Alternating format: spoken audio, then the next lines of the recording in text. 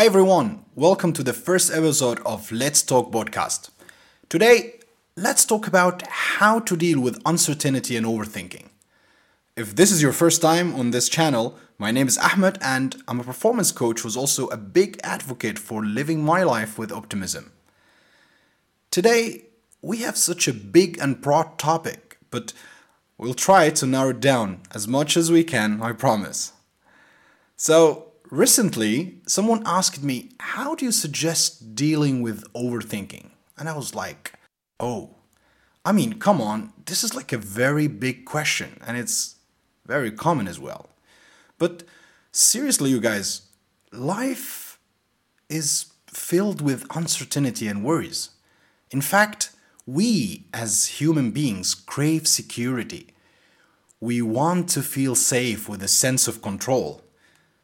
Another fact is that we're all different in how much uncertainty we can tolerate in life. A lot of us are actually natural worriers, but uncertainty affects everyone differently. But when you realize that being uncertain or an overthinker tends to take a more significant toll on your health than anything else, you had better start to face the unknown with different coping strategies.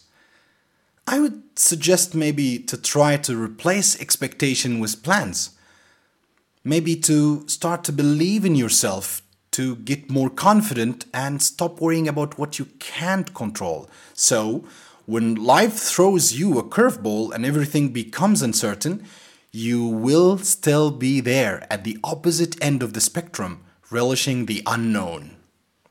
And then our discussion went a little bit deeper and we started talking about life goals and how failing to achieve goals can actually end up causing uncertainty and lots of overthinking.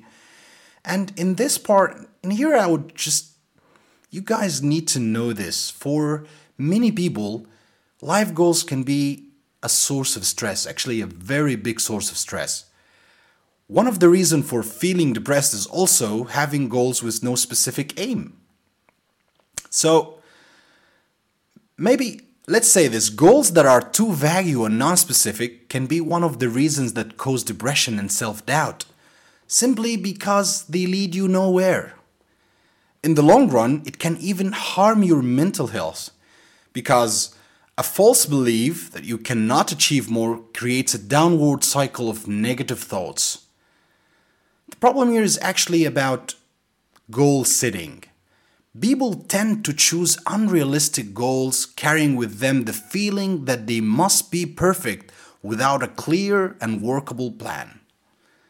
This definitely causes them to give up too soon.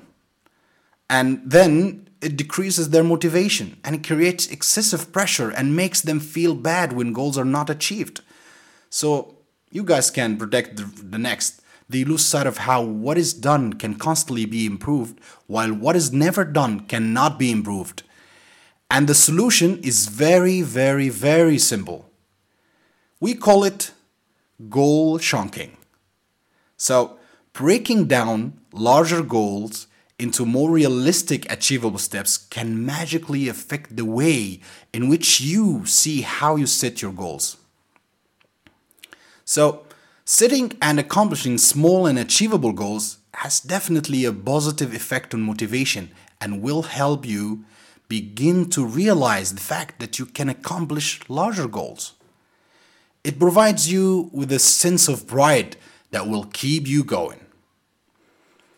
In this context, I also need to add and maybe tell you here that you guys need to understand that motivation alone is not enough. Sorry to break it to you. Yes, motivation never being enough. Motivation may get you actually to start, but habits get you to continue. So, maintaining a winning habit is crucial. When you stop winning, you start losing. Simple as it sounds. Again, when you stop winning, you start losing. It's a choice we have to make. So, talking about motivation can take us hours, but to summarize that, we need to say motivation is a very short-lived source. For example, When we encounter problems, we look always for someone or something to blame. The moment we realize that we are in charge of our life's outcomes, we can start to live responsibly.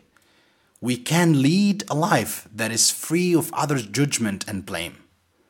A life that is built on self-sustainability and self-love. You guys, I would just think with you that we really need to do this. We need to focus on ourselves. We need to free ourselves from following others. We need to try to cultivate self-acceptance and earn the right to success. We need to outrun the old version of us and win our own battles. Once we all understand that we are responsible for our own growth, we will have the confidence to fly alone. In simple words, I would say we need to love ourselves. We need to start learn how to be happy. I realize that, you guys. I realize that sad people are incapable of making others happy. So, instead of trying hard to make others happy, why not you start with yourself?